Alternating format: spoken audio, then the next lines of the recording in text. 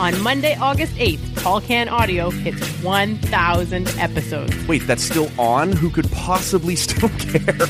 And the gang is all here to celebrate. It's euphoric. It's got to be close to Nirvana. It's outstanding. For the first time ever, Maddie, Michaela, Rob, and Matt are all live in studio together. It's happening, you guys! It's happening! Oh my God, guys! Oh my God! I wish you all were here! Is this likely to go well? Just check my notes here. No! At least it will make a lot of noise. Boom. Here comes the boom. 1,000 pods and 1,000 pints. I don't think I've ever been as proud in my entire life. TCA 1000 drops Monday, August 8th, wherever you find low-quality podcasts. Fuck, it's out of control. Shit.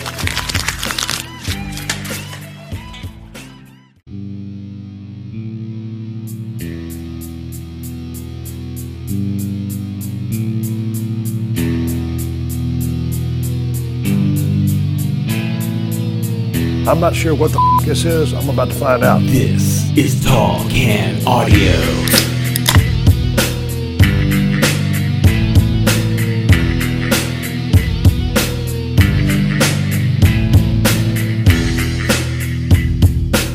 What's happening, everybody? Welcome inside an all-new episode of the Tall Can Audio Podcast. My name is Matt Robinson. I hope you will subscribe wherever you're listening right now, and if you're into such things, give us a follow on Twitter and Instagram at Tall Can Audio.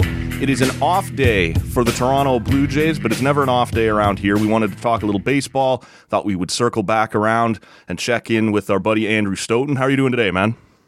Doing great, man. Thanks for having me. Really glad that you decided to come back around, and you've done this before, so you know where we like to start. What are you sipping on today while we chat? I'm sipping on a little White Claw. Okay. Because you know what? Tastes pretty good. Yeah. No, I'm hearing good things, man. Yeah. I don't feel great about it, but but that's what I'm doing. This is that's one of the seltzers, right? Mm-hmm. Okay, yeah, I've never tried one.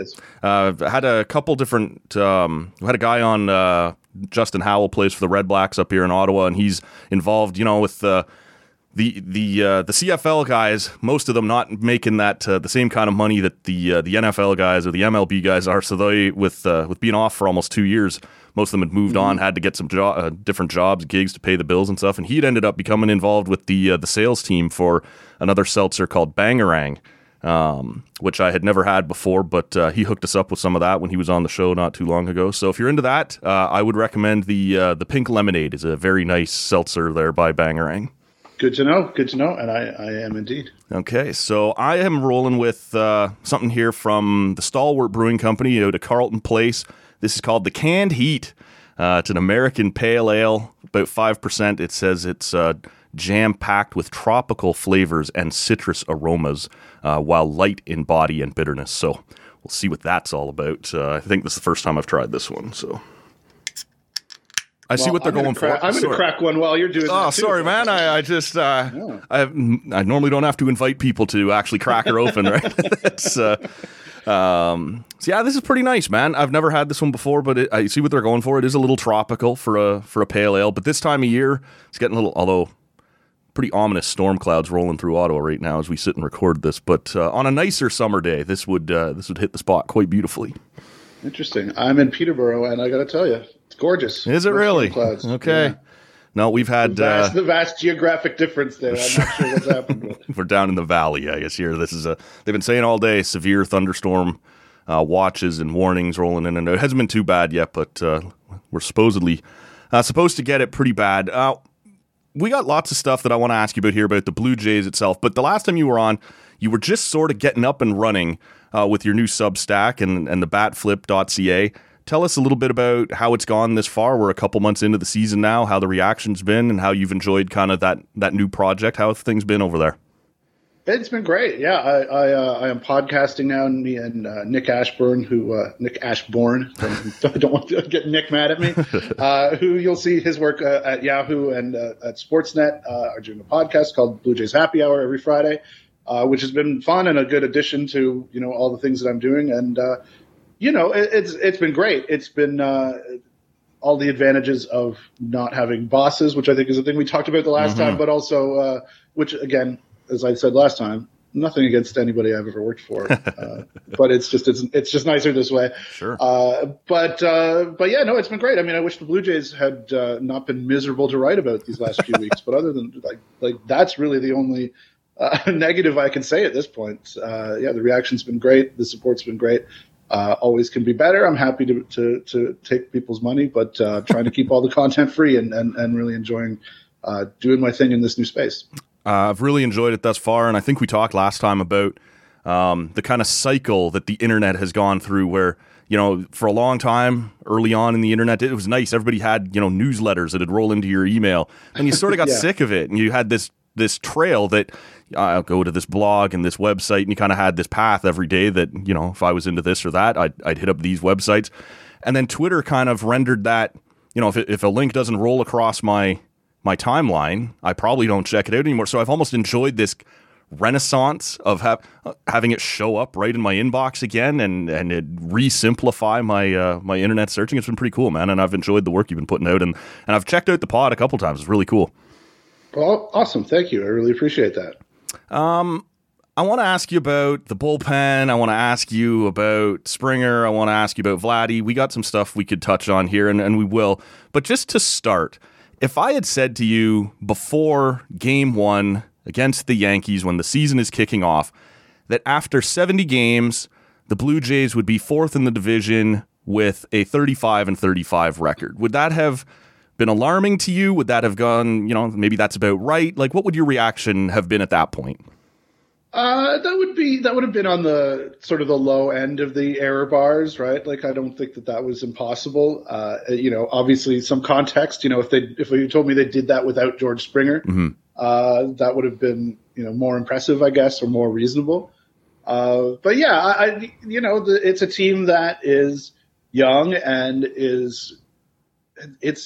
it's got a lot of really good pieces, but it's obviously not quite a championship team, and that means there's volatility, and you'll see where it goes. So I don't, you know, I wouldn't have been totally dismayed by that.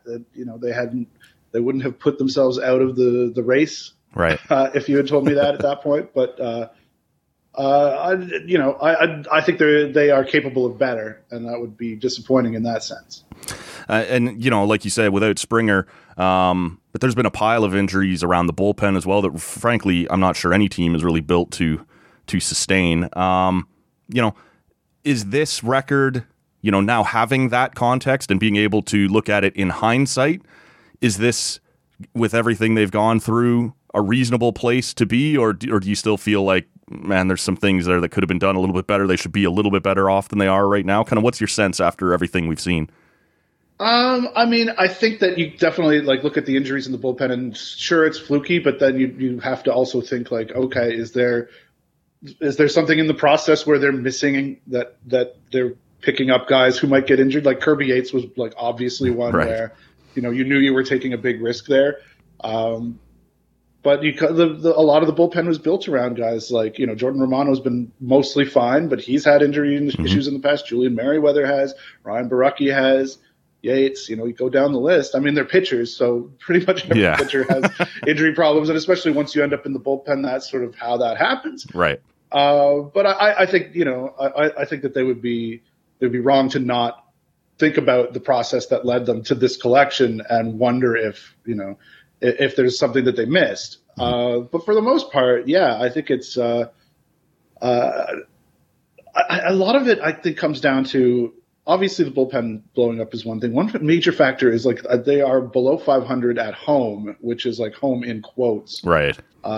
Which, you know, I think that when the season comes to an end, we may look back at that as being a bigger factor than we kind of feel like it is right now, because those games where they are, you know, getting booed at home, you know, Charlie Montoyo coming out against the Yankees and being trying to argue with the umpires, not trying very hard, as people would point out. But, you know, and getting booed for it at their home park, theoretically. And Dunedin was not a lot better. And that's sort of, I'm a little worried about that even, because Dunedin kind of started off well, and then by the end it was really wearing on guys. And they're playing in minor league parks. You know, obviously they're playing on the same field as their opponents, but I don't think they will use it as an excuse. They always talk very positively about everything, but but in particular they'll be it shows our resiliency, and this is a thing that we can bond as a team over this obstacle that no one else has to overcome, that they have to overcome. But yeah, it's tough. It's not that's not great. But that can't be dealt with. There's nothing they can do about that right now. And yeah, the bullpen right now is just really what's killing them. But I think that there's a run in them still, especially once you see Springer back, especially once you see hopefully some help on the relief front. The rotation feels like it's better, and that was the mess for them for a month at least. Yeah, a bit of a pleasant surprise there. Yeah, it really has. I mean, Ross Stripling, I think, has been. Manoah's here, and he's pitching like a rookie. Yeah, a little bit, and everybody was really excited, myself included, at the start, and what he was doing in AAA. And I think he belongs in the big leagues. But that's what rookie pitchers look like. But Stripling turning into something that he's been over the last few weeks has been a really interesting turn. Well, we poked at it a little bit the last time you were on, Pete Walker, right? The pitcher whisperer or whatever. And who knows, man? Maybe there's another guy that suddenly he's turned into a capable, useful piece of a rotation. And I'm not sure. You brought up an interesting thing before we move off it there. The fact that they're playing their home games in Buffalo. They had been playing their home games in Dunedin. We are starting to, here in Ontario, see the case numbers get lower and lower. I know the Delta variant thing has become a concern in other parts of the world that had it under control, and now it's kind of slipping a little bit. But we also saw Atkins over the weekend say that he still believes there's a chance they'll get home, and I'm not sure. I didn't catch the framing of the question, so I don't want to take him out of context, but he said the end of July would be awesome. Whether he threw that out there or he was asked for a timeline, I didn't quite catch. I wonder, though, if people are thinking enough about that, yeah, technically you could come in, you could do what the NHL is doing and bubble a little bit as teams just kind of come in for 2 games, for a series, whatever it might be, and then roll back out. The thing that people aren't talking much about is right now, these teams, as they play in Buffalo and even just as the Blue Jays, they have pretty much total freedom once the team hits 85% vaccination. And that won't be the case up here. And I wonder, it's one thing to come in and bubble or whatever, but are the Blue Jays prepared to move into, we saw all kinds of talk last year when they were talking about how this might work, that they could move into the Skydome Hotel and what this would mean for your families if you come north of the border and you could play home games, but it would be under much more strict conditions than what they're dealing with right now south of the border. And so while the Ontario government might be prepared to let you do this, I wonder how interested the PA would be. I think that's a huge question. Yeah, absolutely. Like those teams, even the Blue Jays players themselves. Yeah. I mean, if they're not able to bring their families over, if they're not able to go back and forth with, minimal restrictions, like that's going to be an issue for them. It's going to be an issue for the team if they can't have fans in, obviously. But even if we remove that from the equation, yeah, these guys on every other team are flying around from city to city, basically like normal, or close to it, with a few extra protocols depending on where they are in the vaccination, whatever, and which part of the United States they're in. And yeah, I think that is a PA issue. I think the union would look at that and be like, you can't, that's not something guys are going to want to do. I don't think that's are you open or not, right? Like, yeah. So I think you're right. Like it's one thing. I know the NHL is doing it, but it is. Yeah, it's one thing to come in for like two games, stay in your hotel, and then you go back to wherever. If you're Vegas, who's coming in right now, or whatever it might be, it's quite another for the Blue Jays themselves. Or if you're, how many times are you going to be coming back in and being subject to this? If you play these AL East teams a bunch of times, I'm not sure this will be. I have a feeling we will get to a point before the season's over where the government has said yes, but that won't necessarily be the determining factor. Yeah, I think that's very possible. I still think Atkins. I listened to the Zoom session that he had with Reporters Eye. He brought it up himself. I'm quite confident that he brought up July himself. And yeah, I think there's lots of reasons to be optimistic. But I also think that the fans are another big factor. Yeah, like do the Blue Jays want to? They want to be here, obviously. But do they want to cut off that revenue stream where they're gouging everybody in Buffalo, apparently? and come here and play to nobody, and all the protocols and whatever that might entail. Yeah. Right? I mean, that's just where we're at. I don't know if they will want to do that, but I think they'll come if fans can come, and it's not going to be an issue with other teams. Then it's going to happen. And it's going to be amazing. But it's still very much up in the air.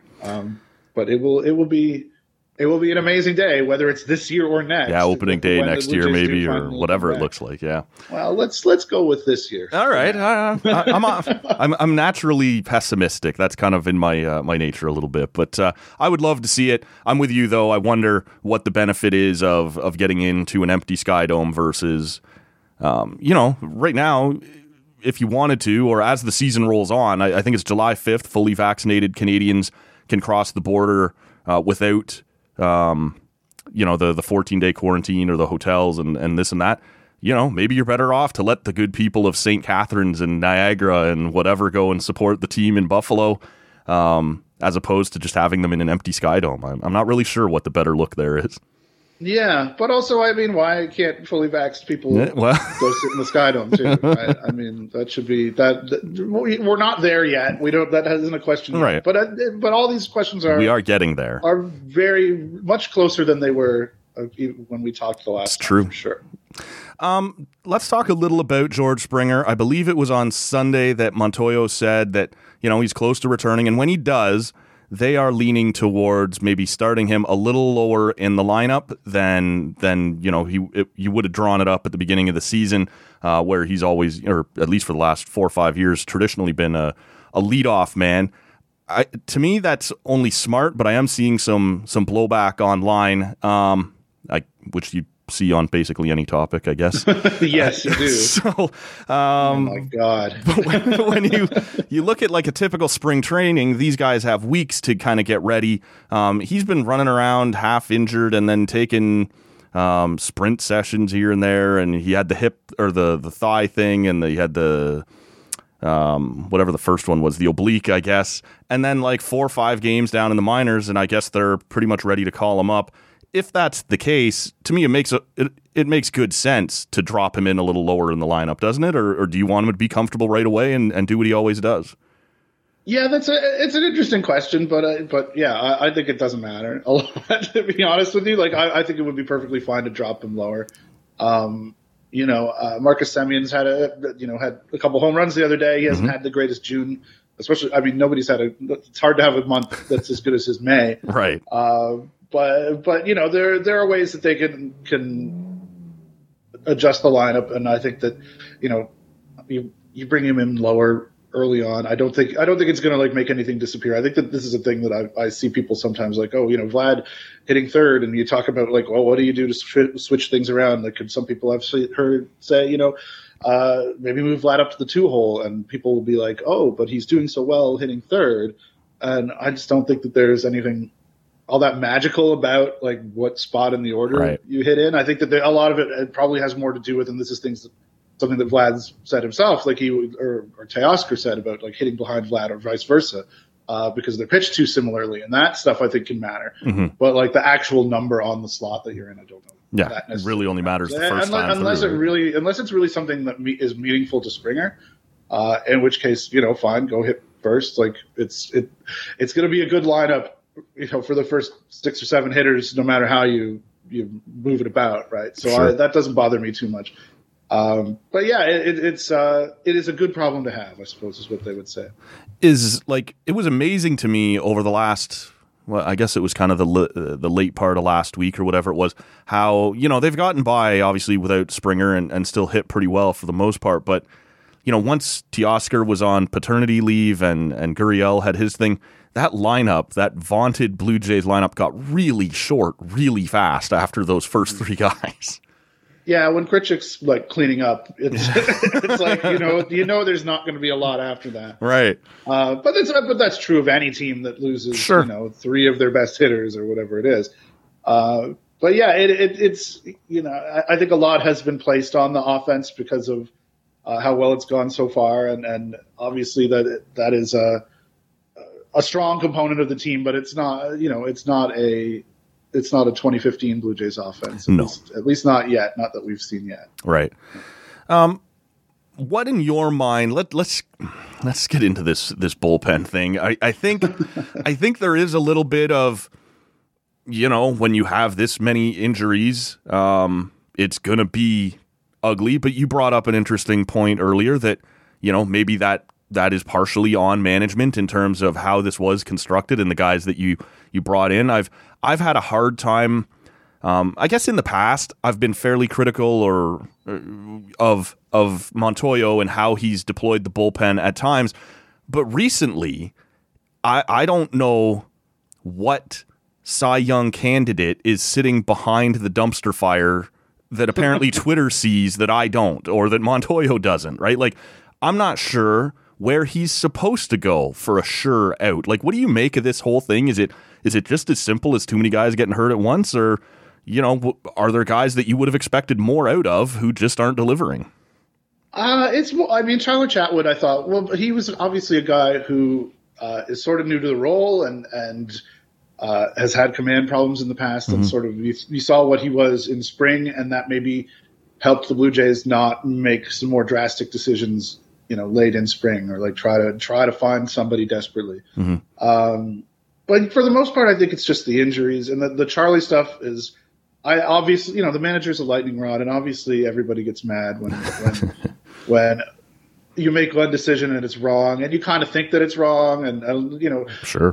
But for me, a lot of the times, it's like if it's not a coin flip, it's like 45% to 55%, mm-hmm. and he ends up on the wrong side of those a bunch. It's like that's not really that big a problem. Like that's you're playing Minesweeper, and it's just you're down to the last few squares. Like you're gonna hit a landmine, right? Because the bullpen is full of landmines right now. It's just I don't think if he had some special skill of knowing which guy was gonna have it that day, he would be probably playing or managing a team that pays their managers a lot more than the Blue Jays do. Right.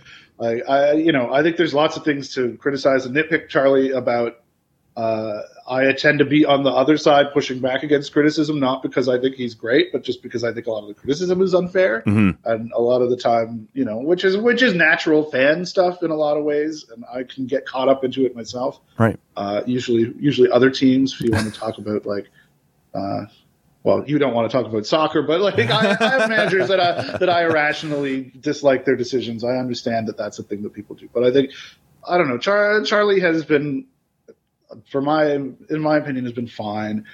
I think he wears a lot of stuff where people conveniently don't notice that he's consulting with Pete Walker on all of these decisions, yeah. And yet Pete Walker is still very well respected for good reason. But sure. But there's more to it than just Charlie's out there making weird decisions and dragging them down in the standings.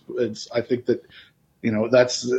For me, you think about John Gibbons and you think about how disliked he was when he didn't have a good team, and how suddenly he was very well liked when his team was good. And it's like, that's the object of roster building, is to manager-proof your roster. Like you don't, you want to take his toys away if he's misusing his roster somehow, and you want to just make it so that, okay, if he thinks he needs to pinch hit somebody, a good lefty off the bat, that player should be there. And, it's the front office's job to make it so that he's not relying on his gut or intuition or, whatever to make these decisions, or health, or he's managing. And I think this is another thing that is part of the disconnect, I think, and part of why there's so much angst and anger about Charlie, is that much like with Mark Shapiro earlier in his tenure, he was managing, or he was running the team towards a rebuild, yeah, and doing things that fans didn't want the team to do. They wanted to double down on,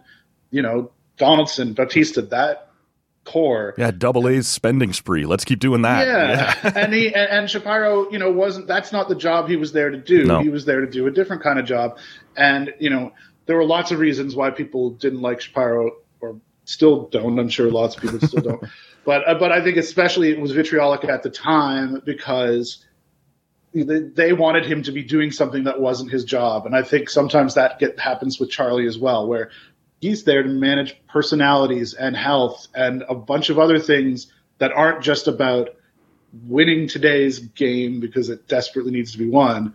That's part of it, but the desperation isn't there for him because he has these other considerations where fans are just like, win the game. Like, why isn't Jordan Romano pitching every single inning with the bullpen? Which is just like, because he can't. Yeah. Well, and Charlie's one of those guys where, and this isn't necessarily even a criticism of the Blue Jays management, but he is one of the poster childs across the league of this shift towards management more running what's happening on the field and the manager just sort of being in place. And the Jays are certainly not the only team doing this, so it's not necessarily a criticism, but you can tell at times there are things that, maybe you and I would do that obviously the front office doesn't want to do, and he knows that, and he's sort of the messenger for that strategy or whatever you might want to say. I'm with you on the fact that, in terms of handling this bullpen, it's one landmine after another, and so it's hard to criticize him for that. But I do think sometimes there are moments where fans forget, whether he necessarily loves this or not, he's probably doing a job that, or this you could look back to the series against Tampa last year going into the playoffs, and to think that he alone decided how they were going to line up the pitching staff or things like that. That's not really where the game is going, or at least not where this organization is going. He's kind of just the face out in front of the wheels all turning behind the scenes. Yeah, I think that's right. But I think that the flip side of that is that there are places where they give him leeway, like allowing him to bunt a lot, and where fans who even that understanding that there are things that he is bound to do by the organization, seeing some of the places where he gets leeway and being like, well, what is he doing? and I think that sometimes reliever usage comes down to it. I know there's lots of times where we don't know who's available and who's not, and they don't tell us, which is, not new, but it's definitely tilting towards like teams just, being like the NHL, like it's an upper body, lower body. Yes. Like we're not telling you anything. They feel that that's a competitive advantage somehow. I don't see it, but I guess it's not my job to see it. Well, especially in baseball, right? Like, what is the advantage to if you say in football or something that guy's ankle is messed up? Yeah, in a scrum he might have his ankle. Yeah. Whatever. In baseball, the guy can pitch or he can't. Like, no one's coming out to slap him in the forearm or something. Like, yeah, I think to me it goes back to like the BJ Ryan thing with JP Ricciardi, where it's like they sometimes just don't want the heat, they don't want to talk about. Yeah. But even so, that's like, I don't know. You're doing Zoom calls now. It's not. Right. It's not quite the same. There's not like 15 people around your locker demanding to know whether you feel okay. Like, right. But yeah, it's the Jays seem very happy with Charlie, and are you? I'm closer to indifferent than happy, but I'm not like they need to get rid of this guy. No. Okay. If he lost the players, if it looked like if that was sort of a thing, that's a huge different story. But they seem to be. They clearly value, and this was a thing that when there was an argument on Twitter, as there always is, a lot of people were mad last week when the non-call or the Lourdes Gurriel call against the Yankees, where he swung through a pitch, didn't make contact, right? But the umpire called it a foul ball, and Montoyo didn't explode on the umpire and have a hissy fit and performatively get himself tossed, which I think I tweeted at the time. I'm like, get yourself tossed, Charlie. Like, I understand that's how everybody was kind of feeling, and he didn't. And people were like, this is extremely mad that he wouldn't stand up for his players in that way. Right. But if you listen to everything the Blue Jays say, everything the front office says, like they value his even keel. They value not just his, but a lot of guys. He's the same guy. That's a Ross Atkins thing all the time. He's the same guy every day. He's the same guy every day. He comes in, he wants to work, and he wants to keep things positive, and he's not a moody freak, for lack of a better term.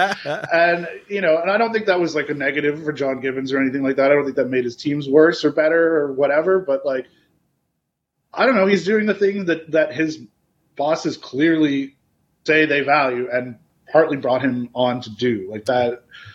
And that, like I was saying, like that to me reminds me of the disconnect with the Shapiro thing too. It's like, It's like fans want him to be one thing, his bosses want him to be another thing, and he's doing this boss's thing, I don't know if that's like, I don't know why he has to take a ton of heat for that, because he's doing his job the way his bosses intend him to. Well, that's the other side of it. Your problem is with who they think should be managing the team. Well, and that's it, right? Like when you talk about the fact that they don't tell us whether Romano is available or not, you're just sending Montoya out to get roasted, right? Like he is going to have to wear this by, which is the manager's job in a lot of ways. I think. What did you make of just before we started recording here? It came out that Vladdy is excited to go to the All-Star game, but isn't going to take part in the home run derby. And there's been a long time theory that some guys get messed up there, right? It messes up their swing a little bit, and so I have no idea if that's true or not. But I do believe that. I'm happy enough that I'm not going to risk it, right? Like that he's not going to, that it may mess up this sweet run that he's on. Do you buy into that theory at all? Did you have a take at all on him not wanting to get into the home run derby? I don't really buy the theory. I know that you see people are like looking at splits or looking at, here's the difference of, how, Alex Rios, I think, was a big one. He did very well in a home run derby in like 2009 or maybe before that. I forget when it was. And then was not good at the, for the rest of the season. And I think, if you look at it, it was like, well, that's because Alex Rios was not that good and got to the All-Star game by having a hot, start to the year, and he kind of just regressed to the mean. And I don't think that was the curse of the home run derby. I don't, but I would say, I'm with you. I'm perfectly happy that he's not doing it. I think it would be really fun. It's in Colorado. Yeah. Just watching him crush balls would be great. But also he hit 90 home runs. That's that's taken a lot out of you to do a thing like that. And I mean, he's 22. I think he could probably withstand the rigors of doing that, and then a couple of days later having to start playing baseball games again. But the season is a grind. It's not about. You're not gonna fatigue yourself just doing one thing, but it all accumulates. Right. And if you can avoid of something that will aid, increase that accumulation of things to that ache that fatigue you. That's probably fine. I have no problem with that at all. But yeah, especially it being in Colorado, it would be fun to watch. It's true. But, I think that's going to be balls would be flying out of that place. So that's as they do to get rid of the humidor. For sure. Hit them to the moon. Let's go. And maybe we sort of saw one of the Blue Jays' top prospects is a catcher. His name is Gabriel Moreno, and he's just dominating Double-A right now. And we saw over the weekend them give him a start at third base. Now, my understanding is before he entered the Blue Jays system, he'd played mostly shortstop before they moved him to catcher. I know that this isn't any sort of immediate, maybe this kid could solve the third base problem. But should we read anything into the fact that the Blue Jays haven't yet solved their third base problem, and maybe, they're looking at, Austin Martin maybe turns out to be more of an outfielder? Is there anything at all to be read into? Why don't we just look at him here at third and see if in the years to come he could be the guy? Or is this just one of those things that happens in the minor leagues, and we shouldn't read anything into what's happening at, around the big league team as to being part of this decision?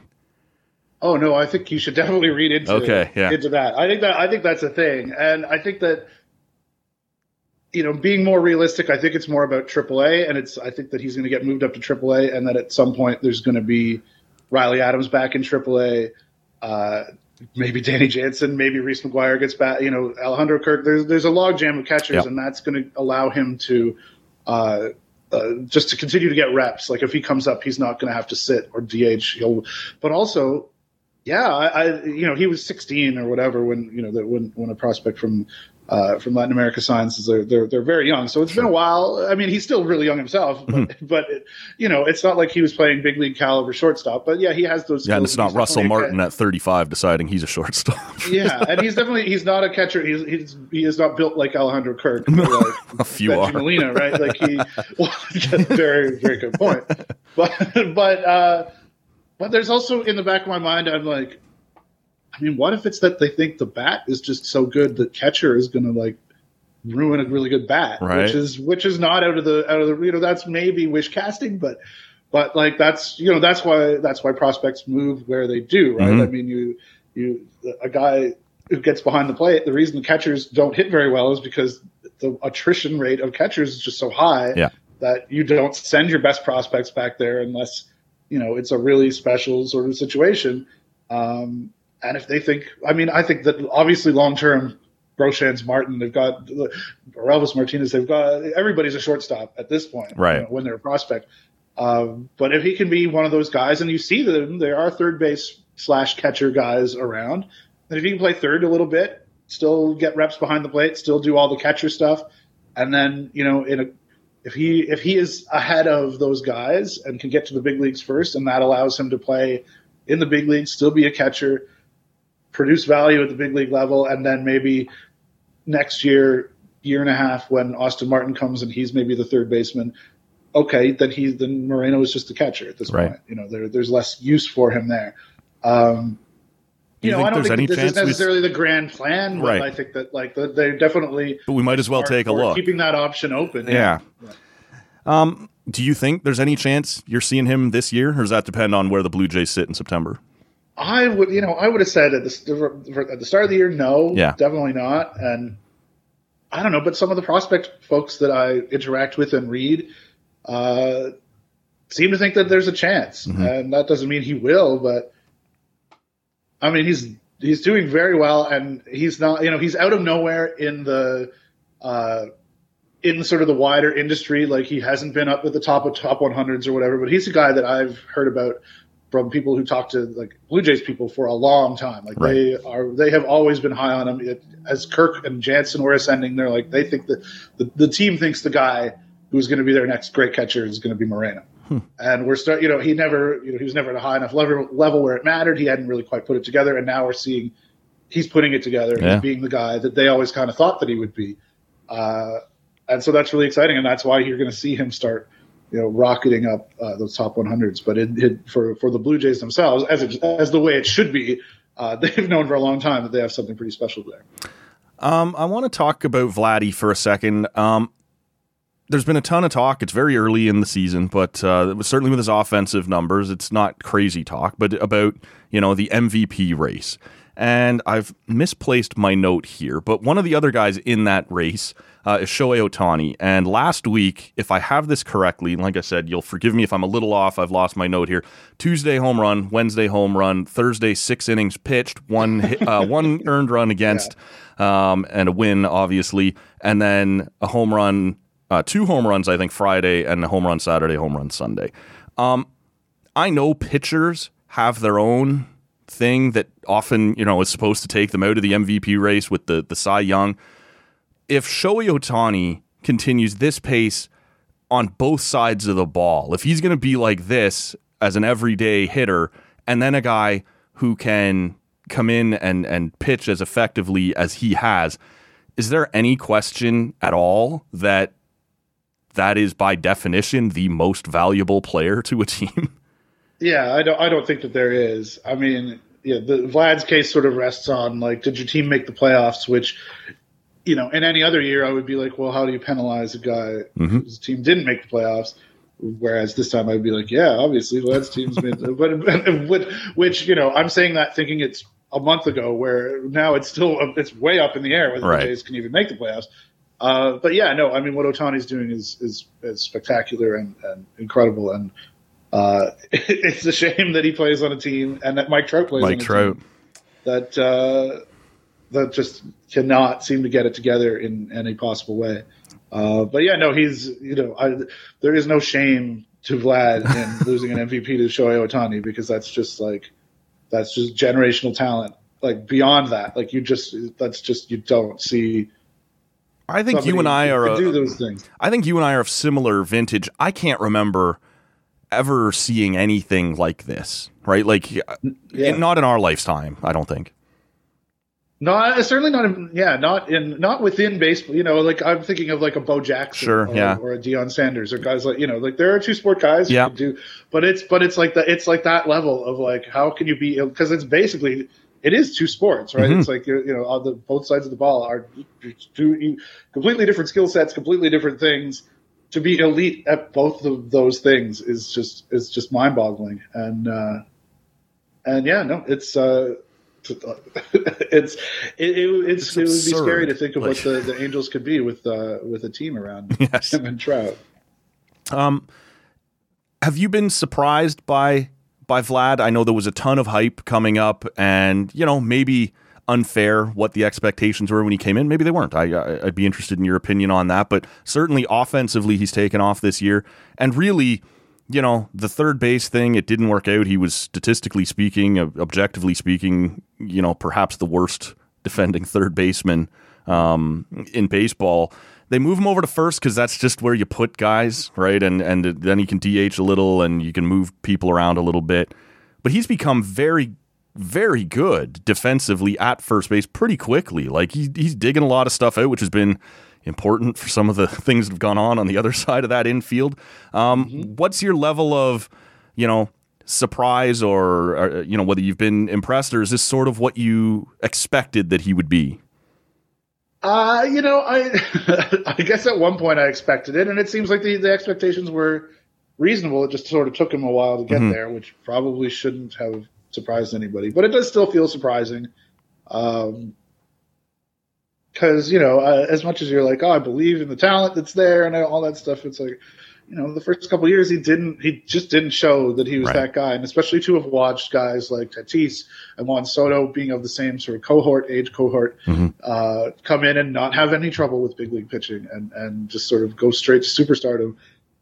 It was a concern. It wasn't like, giving up on him kind of concern, but, there were at times like, would you trade Rafael Devers for Vlad has been a question. And there were times where it's like, I've always said no. Like I would want Vlad in that deal, right? Right. And there have been times where I questioned whether that was the correct choice. Never going back on it, because obviously that would be bad for business for one. You want to believe in him, and you just it's more rare, I think, for guys to get that kind of hype as prospects and not pan out. I think that's right. I think sometimes these guys just, even while you're watching their contemporaries take off right away, maybe not have the same struggles. It can take a while sometimes, and maybe Vladdy was just one of those. And even last year, right? Like we've seen all the worm burners, right, where he's hitting it hard, but they're always on the ground. And he got himself fit, and he's getting the ball up in the air now, and it's. Things look a lot different, and the defense has come a long way, and, pretty good, right? All things considered, pretty lucky we didn't trade him for a guy like Rafael Devers. I know we have to wrap this up quick. We only had a limited amount of time, so I'm going to do that right now. Don't want to keep you. If you want to check out Andrew's work, and you should, it's at thebatflip.ca. That's his Substack, and you can also find the link, as I mentioned a while ago. I really have been enjoying the Blue Jays Happy Hour podcast. That's every Friday afternoon, and the link for that is also at thebatflip.ca. All of these links we will share in the show notes at tallcanaudio.com as well, or wherever you're listening right now. They should be there in the episode description. In the meantime, we'll wind this one down. I want to say thank you very much to Andrew Stoughton. You can follow him on Twitter at Andrew Stoughton. That'll be on our profile as well, so you can locate it. In the meantime, for Andrew Stoughton, my name is Matt Robinson, and we will catch you on the next episode of Tall Can Audio. Now, if y'all ain't got nothing else for me to drink, I'm going to haul ass. No, I'm serious. I'm about to haul ass. If y'all have no better shit than this to drink. Thanks for listening. You can get more TCA at tallcanaudio.com or by searching Tall Can Audio on your favorite podcast app.